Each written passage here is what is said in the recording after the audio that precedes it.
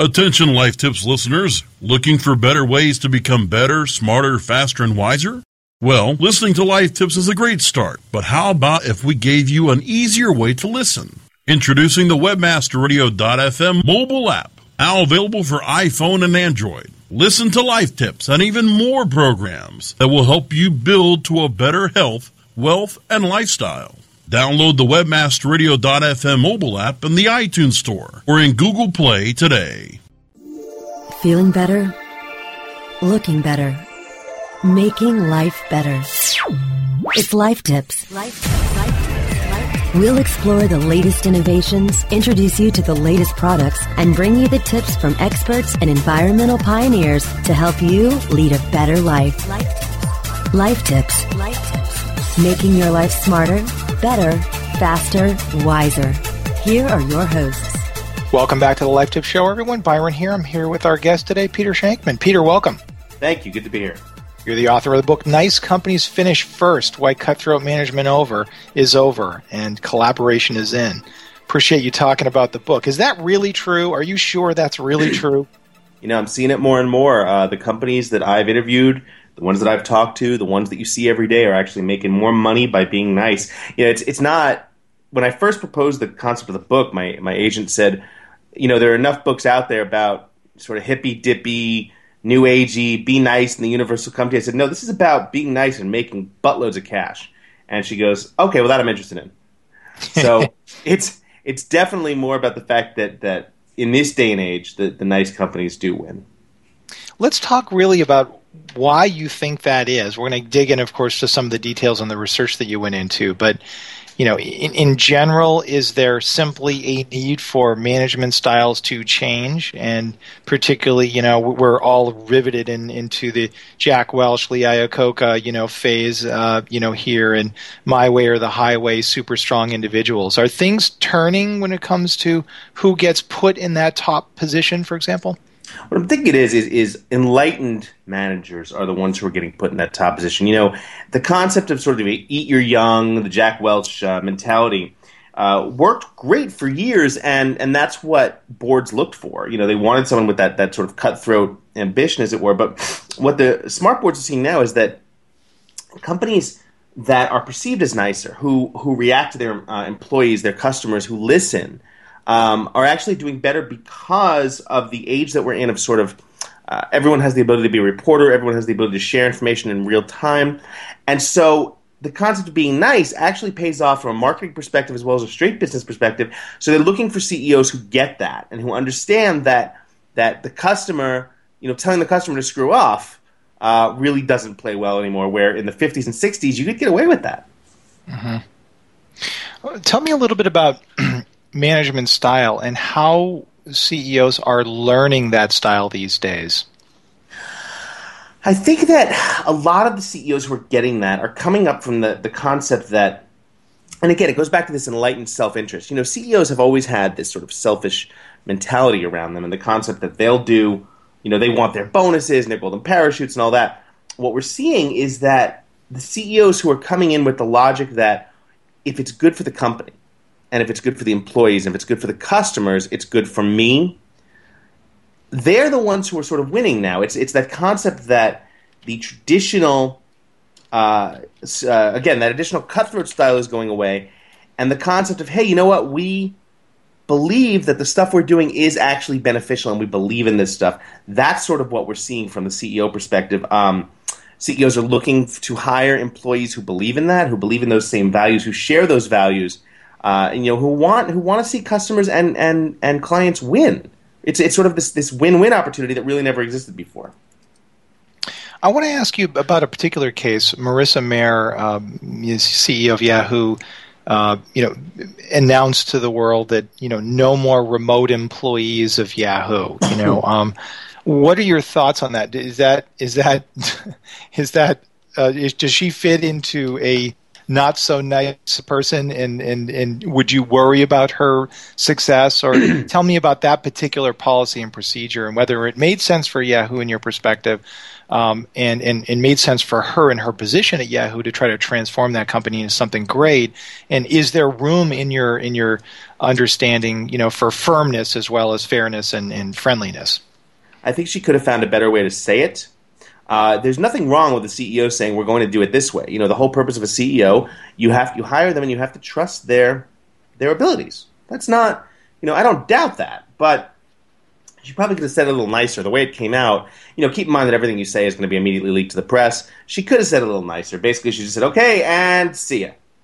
There's probably a better way to do that. But, in retrospect, I see what she's trying to say. The concept that it is a better idea if everyone's collaborating together. But I do think that she could have found a better way to say that, and B, maybe not put it in all at once. She basically ruled with that iron fist type mentality, and that was looked at as a little, ogreish. On the flip side, she is doing what's better for the business, and hell, she just spent $1 billion to basically acquire a website that is nothing but pictures overlaid with text about positive attributes. So let's see what happens. Good point. Tell us about motivation and what you learned about motivation and how perhaps nice guys might, or gals for that matter as well, might motivate people a little bit more. What I find all the time is that the companies who really, the CEOs who really believe in what they're doing. And, a lot of people say Steve Jobs is not a nice guy, but Steve Jobs is a very nice guy, but his belief was in the concept of everyone needed to be as motivated and as passionate about what he did. Did he say it the best way? Probably not. But, there's motivation and then there's fake motivation. The real motivation is the CEOs who motivate the employees because they see the end result. They know this stuff is going to be huge. They're going to do great, and they want employees with that same level of passion. The flip side is that, do this or I'll fire you is not necessarily the best motivation in the world. So you really find that sort of middle ground there. You looked at lots of great companies that have leaders that are within the realm of the next wave of greatness, as you describe it. Could you give us a few examples of what people are doing in these roles and why their approach is winning? Yeah, I mean, you look at even companies as simple. You look at companies who are doing sort of the right thing by their employees, by their customers, by their stockholders. They all have certain things in common. They listen. They have this concept of enlightened listening, which is where they're listening to the customers and the employees together, and they're not necessarily basing every decision on that. Look, you still have to be a CEO. You still have to make the hard decisions that no one wants to make, but you're doing so not in a vacuum. And that's one of the biggest things out there. You're doing this not in a vacuum. You're listening to the audience, and you're listening to your customers, and you're making a decision based on those enlightened moments that you're getting. That's the most important thing right there. CEOs who silo and who sort of sit in that golden tower really don't make decisions with all the information they need. More importantly, they're listening to people who you might not necessarily assume are the best ones to listen to. I've seen CEOs go down and spend a half an hour in the break room with the customer service employees, which I think is some of the most brilliant things you could do because they're the ones on the front line. They're the ones with the ears to the ground. CEOs who sort of sit in the top and just listen to their top VPs and don't really pay attention, that's a problem. Are there specific examples of leaders that you think have these characteristics and attributes that we can all learn from, and what are they doing that's interesting? Well, yeah, I mean, I hate to bring him up because he's constantly referred to, but Tony Hsieh at Zappos, goes around and talks to every single new employee, looks at what they're doing, and offers them money to quit. He says, if you're not happy here, we'd rather you leave. Here's some money if you want to quit. There are other CEOs who instruct. What is it? I'm totally spacing on the name now. The new sandwich place that's popping up all over the Pret a Manger. That's popping up all over the city and it's huge in Europe. They actually send undercover shoppers to look at their employees and make sure they're smiling, make sure they're happy. They want employees who are happy in general. It's not saying you can't have a bad day, but they want employees who generally have a happy day. So, if you have 20 minutes for lunch nowadays, they want to know that when you came in for those 20 minutes, you were greeted by someone happy and you were in a good mood as well. Peter, you're a PR wizard from what I've gathered in your background as well. How important does PR play into these types of decisions that companies are trying to bring to the table, and more specifically, leaders are trying to bring to the table? I think that smart CEOs know that PR definitely plays a part in it. When you look at how easy it is to get both positive and negative press, you need to be able to understand that the CEOs that being a CEO means that sometimes you have to look at a PR standpoint as well. Let me give you an example. When a bad situation happens, it has never been easier now than to simply document it on your phone, share it with the world, and in 20 minutes, 50 million idiots on Facebook are saying how horrible your company is. The biggest problem that we're having right now is that CEOs, marketing people, PR people, they're using Twitter and they're using Facebook to put out the fires. They're waiting for someone to complain, then they're going and saying, we're sorry you had that problem, and we're reacting much quicker on Twitter than we would in customer service, so that's a win. It's actually a loss. What the CEO needs to be thinking about is, the best PR is good PR that doesn't have any of the bad stuff. So the smart CEO is saying, we're not going to use PR to fix a problem. We're going to create amazing experiences so that the PR is positive to begin with. And the smart CEOs are creating amazing experiences for the customer so that they're not complaining. They're saying great things before the negative stuff starts to happen. How rooted do you think decisions are these days with customer wants and needs? Are we seeing a big shift? Is customer service about to take itself to the next level, and isn't where an employee service, if that's a concept? I think in terms of customer service, for instance, what we're seeing is that customer service has taken on a life of its own. If you look at any company, let's imagine an airline.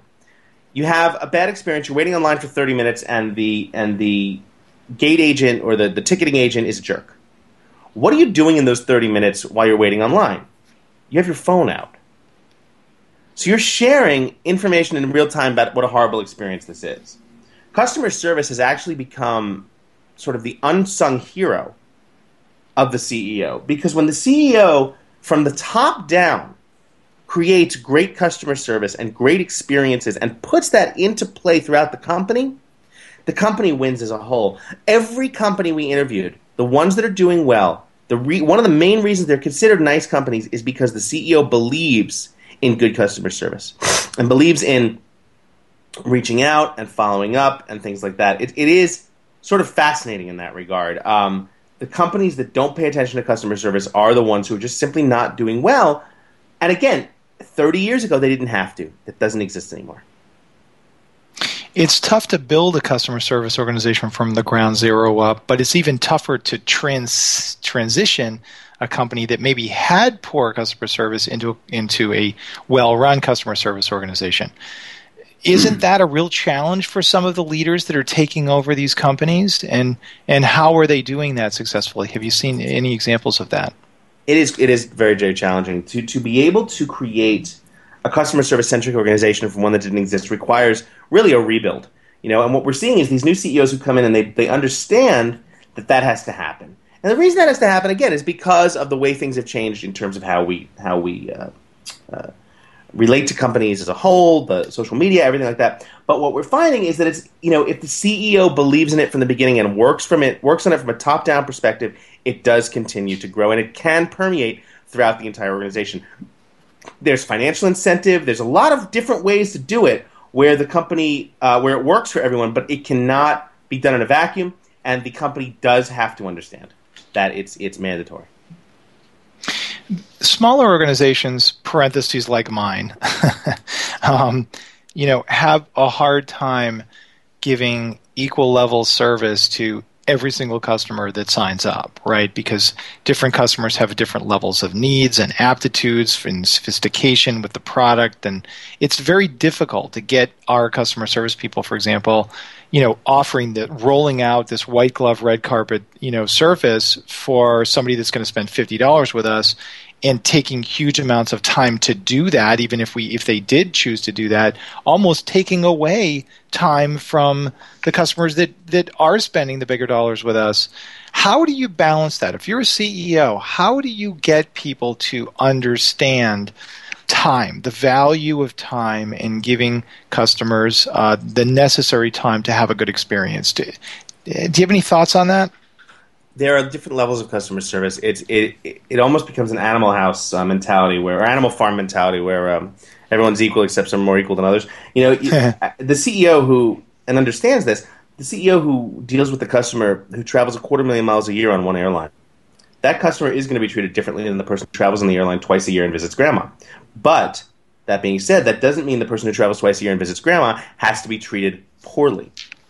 We are a society that expects to be treated one level below crap every single time. We expect to be treated like crap when we travel. We expect them to get the tickets wrong. We expect there to be delays. Imagine if you just treated your customers one level above crap. It doesn't even have to be good.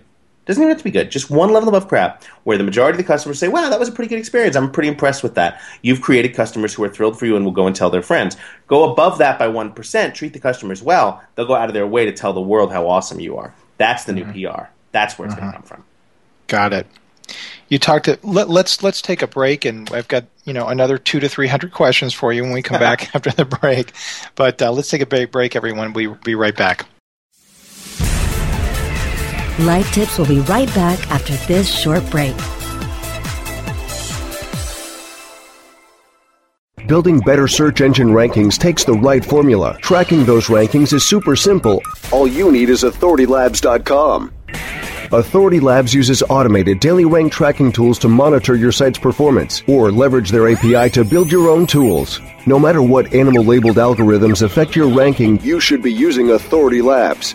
Unlimited users for no additional cost and white labeling can help keep your clients updated and save countless hours of creating reports. Whether you're running sites with just a few or millions of keywords, what you need is authoritylabs.com.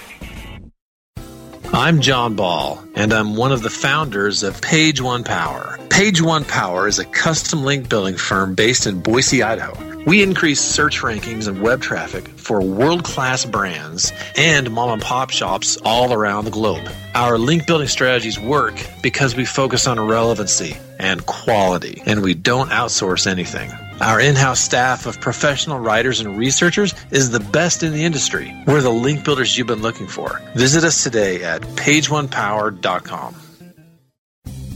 Oh yeah, my day is done. Time for happy hour. You're already done for the day? Yeah, because I use CertifiedKnowledge.org. Their PPC tools literally save me hours every day. How do you keep on top of all of Google's new features? Easy. With Certified Knowledge, their interactive learning modules keep me up to date. And if there's something I don't know, I can watch their video lessons without having to hunt around the Google Help files. Great. I'm ready to expand my knowledge. Hi, I'm Brett Geddes. I'm the only leader officially supported by Google to teach the advanced track of the AdWords Seminars for Success. I personally recommend CertifiedKnowledge.org as your one-stop shop for all your PPC needs. Learn, optimize, connect. Be smart. Go to CertifiedKnowledge.org now. You are dedicated and devoted to a life of developing new ideas and innovations, willing to take calculated career risks, achieving independent wealth and success. Then you are ready to experience the Entrepreneur Effect. On demand anytime, inside the Internet Marketing Channel, only on webmasterradio.fm. And now back to Life Tips. Making your life smarter, better, faster, and wiser. Here are your hosts. Welcome back, Peter. Really great having you on the show today. Thank you. Good to be here. So let's talk a little bit about cutthroat management, right? Companies, by default have lots of different personalities of people that are invited to be part of the management team. I like 4 categories, and I'd like to throw them out to you to see what you think about this, because it's sort of interesting. A bear, a rabbit, an owl, and a turtle, I believe, are the 4 different types of characteristics and types of people that you need on your management team. Your bear is your my way or the highway. Here is the process and procedure by which we make money. Your turtle is perhaps your accountant. In order to get A, we need B, and B to get C. Your owl is your source of wisdom. Been there, done that. Understand what it takes to get from, 2 million or 100 million to $1 billion. and your rabbit is your idea person that's all over the place and ideas. Desk is probably messy, but a great source for innovation and ideas. When we talk about management, cutthroat management, don't you agree that you need different players, different personality types to be part of a management team? And that's one of the problems. You may report up into a rabbit, and that could be a nightmare. But could you tell us a little bit about your thoughts on those 4 characteristics for management, whether they make sense, and how that fits with leaders and getting rid of this sort of cutthroat management style, which is maybe the bear? Maybe you're saying cut the bear loose. Can you talk about that a little bit? Yeah, I mean, I think it's a great description, a great analogy. When I hear the 4 things, my first thought is walk into a bar. It's like an awesome joke start. But I think that the key behind the 4 is that there is room in these companies for different opinions like that. And I think that having those 4 is a great opinion, or is a great way to have different opinions and differentiating ideas. The problem, however, I think becomes when one of them gets so loud that it drowns out the other 3. You need to make sure that that what you're doing with your company as a whole balances out a little more than, say, just having the bear talk. Because the bear might have some great ideas, and there might be a place for the bear, but you can't have that bear run the company without interaction from the other 3. It's really a balancing act in that regard. People tell me all the time, you're such a nice guy, don't you get taken advantage of a lot? And I say, well, yes, I am a nice guy, but on the flip side, I have an attorney on retainer who, my God, you never, ever, ever want to meet. You never, ever, ever want to meet that attorney. He is just like, if he's coming to you because I sent him to you, you're in trouble. So the concept of having all those 4 different types of advisors, as it were, those advisor roles, is a good thing. Again, the goal is just to make sure that not every single one of them, not any single one of them, has more control than the other. And is that the right formula? Maybe that's part of your contention, is that from a tone perspective, these leaders on the top, niceness needs to come out and be a priority, and to motivate employees and to streamline the process. Is that correct? I think the key is that the employees need to for the company as a whole need to understand that at the end of the day, the CEO's word does have to reign. That's why he's the CEO. He does make these tough decisions. But again, it comes down to not listening in a vacuum. And there might be times when the CEO says, "You know what, Rabbit, you're right. Let's do something crazy." Or turns the accountant type and says, "You know what? Okay, yeah, I get that. We need to back off." And it goes to the owl for wisdom. I love those examples, and they all exist. The smart CEO is the one who understands the differentiating factors and when to use which one. Is it possible for CEOs to literally have some things about them that would fit into your categories of nice gal or nice gal, nice gal or nice guy, and yet at the same time retain those instincts which drive the business and that people look for, being tough, being firm, perhaps being fair, but also being nice, and displaying that niceness in a particular way, so you can sort of, get that asset out to people, so they feel motivated because there are things that you do that are really nice. There's no question about it. I mean, there's not one CEO out there who doesn't maintain his sense of being a CEO and the buck stops here with me mentality. I'm saying simply is that they can do that, but they can also continue to be decent people. There's nothing that says you don't have to be a decent person to make that happen. And so, being able to make find a decent person and do the right thing when it's necessary from a CEO standpoint, those are the ones who do the best.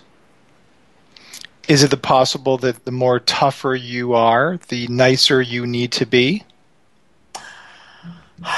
I think that the tougher you are, the more you have to have a balance to understand that you can be nice.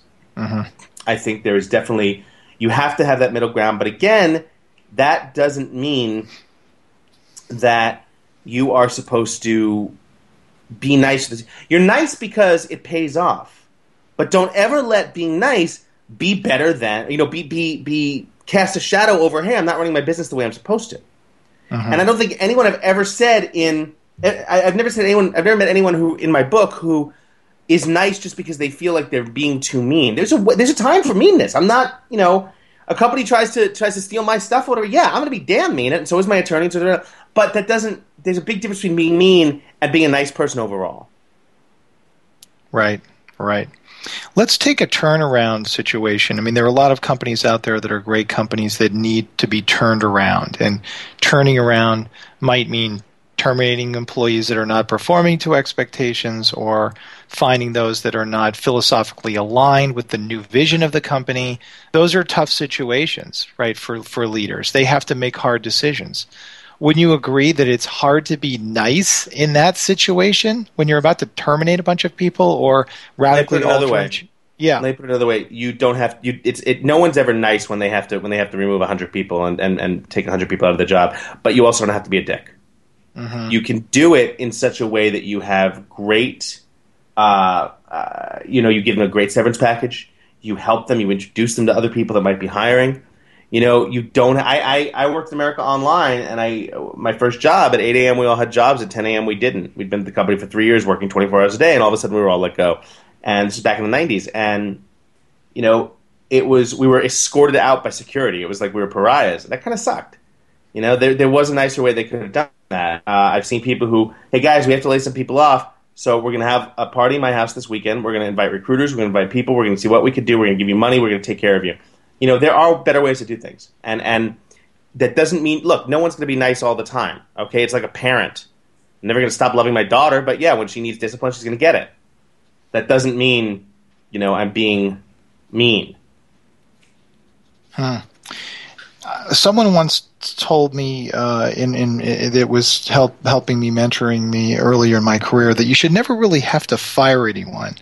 Instead, you as a manager simply have to make them aware that they don't have what it takes to perform in the role that you're helping to clearly define. Would you agree with that? Yeah, that's certainly a great description. I'd also say that, you have the ability to mentor and train these employees, and at some point, what it comes down to is not so much the employee not being able to do the job, but the employee not wanting to learn, to move on, to do a better job. When that happens, it is time. Like I said, Zappos does the same thing. They offer people money if they don't to not work there. They want a specific type of culture, and if you're in it, they'll pay you to go. I wonder how much they pay. Have you asked them that? I think they give a few $1,000 to leave. Interesting. Yeah, that's one way to do it. What are your thoughts about the workforce moving forward? The attention span seemingly of some of the newer, younger employees coming to the market is quite interesting to me. Being in meetings and having them look down at their cell phones and see what just text came in. Maybe they're in the customer service department, so they could somewhat rationalize or justify that if they were plugged into customer service needs via text. But this is a different breed of employees coming on board. What are your thoughts on that, and how does this fit into motivating those employees to do a great job? I'm of the belief that a social media policy in any company should simply be don't be stupid. You don't want to prevent someone from using social media because it does benefit you in your job in some ways. You want to make sure that they understand, hey guys, this is what we're working this, we do this for a living, we're this is a real job. We don't want to take you away from your life. So find the middle ground. We trust you to do things the right way. If you don't do things the right way, yeah, we're going to have a problem with it. But, you have to trust your employees to begin with. Otherwise, you shouldn't have hired them in the first place. How do you really do that, though? Let's say, hypothetically, I had an employee that we suspect was watching YouTube videos and, surfing the web a lot, and it was kind of hard to track them doing that. But let's say as you could walk by their desk and 5 times during the course of the day, and every single time you walk by there 5 times a day, they were watching a YouTube video. I'm just saying this hypothetically. You have a chat with them. Have a chat with them. Yeah. Have a chat with them, yeah. I mean, look, at the end of the day, it's going to come down. You're not being a not nice CEO or a not nice boss if your employees are goofing off. The bigger question is the employee goofing off because he's just a goof off, or because there's some sort of bad mentality in the company? Is there a mentality in the company that says, yeah, our company has such a bad vibe that our employees need to escape to watch YouTube, or is this guy just not paying attention? You find out which one. I'd much rather obviously have the latter than the former. Get rid of the guy, company's still okay. But if there's a bigger vibe in the company that says, people hate it here so much they wind up doing YouTube videos and things like that, then you have to ask yourself what's going on. Let's talk about the bad mentality, the bad vibe, that the somehow something culturally is wrong with an organization. Do you find 9 times out of 10 it's because of management, and how do you diagnose that, not to mention fix the problem? Is there a way to professionally diagnose that and then therefore fix it? I think you can you can see what's going on in your company at any given time. I think that as you look around, it's just, I've heard some people call it listening to the wind. You need to be the CEO that listens and hears what's going on, and you can't do that from an ivory tower. You have to sit there. You have to be involved. You have to get onto the floor. You have to listen to the employees. You're not going to do that from your office. Get out of your office, walk around the factory floor, walk around the customer service floor. You'll see what's going on, and so many companies don't do this. So many CEOs don't bother to do this, and it's only after they find out that they're having severe problems, with their company, and by that point, sometimes it's too late. They could have solved that problem 6 months ago, a year ago, if they just listened. Peter, it's been great having you on the show today. How do you want people to get a hold of you, and who do you want to get a hold of you? Well, we are launching a new company that is going to help companies redefine their customer service, improve their customer service from top down. So companies that are looking to increase their customer service abilities and drop money on their marketing costs because of it, definitely feel free to reach out. Anyone can get me at peter@shankman.com. Peter@shankman.com has been my email since 1994. You can also grab me at shankman.com as my website, and of course, facebook.com/Peter Shankman and twitter.com/Peter Shankman. Awesome. So you're looking perhaps for some customers that want to thoroughly advance their customer service efforts. That sounds amazing, by the way. Could you tell us a little bit about that setup and who you're targeting for that? And you're based out of New York, correct? Correct. Based out of New York, but I spend 90% of my time on a plane. We are starting a company that's focusing on redefining what customer service is. Right now, what we're calling it shredding the script. Because right now, a lot of customer service is, well, sir, I'm sorry, you had a problem with that. People reading off a script. You ever call Verizon? Verizon is entirely a scripted company. It's horrible. So we want you to get off the script. We want the employees who work the customer service phones and emails to understand that they are the front lines and they have the power to fix a problem before it escalates. So, we want to empower the employees, and that has to come from the CEO top down. We want to empower the employees to say, you know what? I get it. You're having an issue. We've seen that before. Here, we're going to fix it. I've worked with companies. There are hotels out there that give their employees the ability to spend up to $2,000 anytime they want to fix a problem, because they'd rather spend a little money than have a customer walk out unhappy.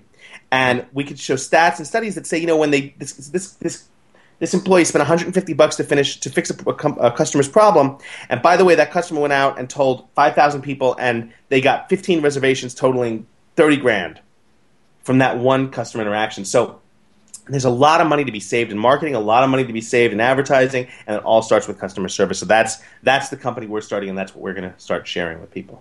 Fantastic. And is there a brand established for that yet, or a website, or should they just... There's no website yet, but they can go directly to me at shankman.com. The company is going to be called Shankman Honig, Honig. It's after Peter Shankman and, of course, Rachel Honig, who is founding it with me. She is has about 25 years in the PR marketing and advertising world. And so it's really going to be exciting. We're really looking forward to starting it. It's going to be up in probably about a month or so. Terrific. Well, if we can help with that at all, I'm a big fan of advancing customer service to new levels without encouraging customers to rant and rave for the sake of it to receive some financial reward or benefit. So I look forward to hearing more about how that's spinning, and if we can be of any help and learn more about your success there, that would be awesome. Awesome. Happy to do it. Terrific. Peter, thanks for being a guest on the show. Until next week, everybody, I hope your life is a little smarter, better, faster, and much wiser when it comes to being nice. Thanks, everyone. We'll see you next week.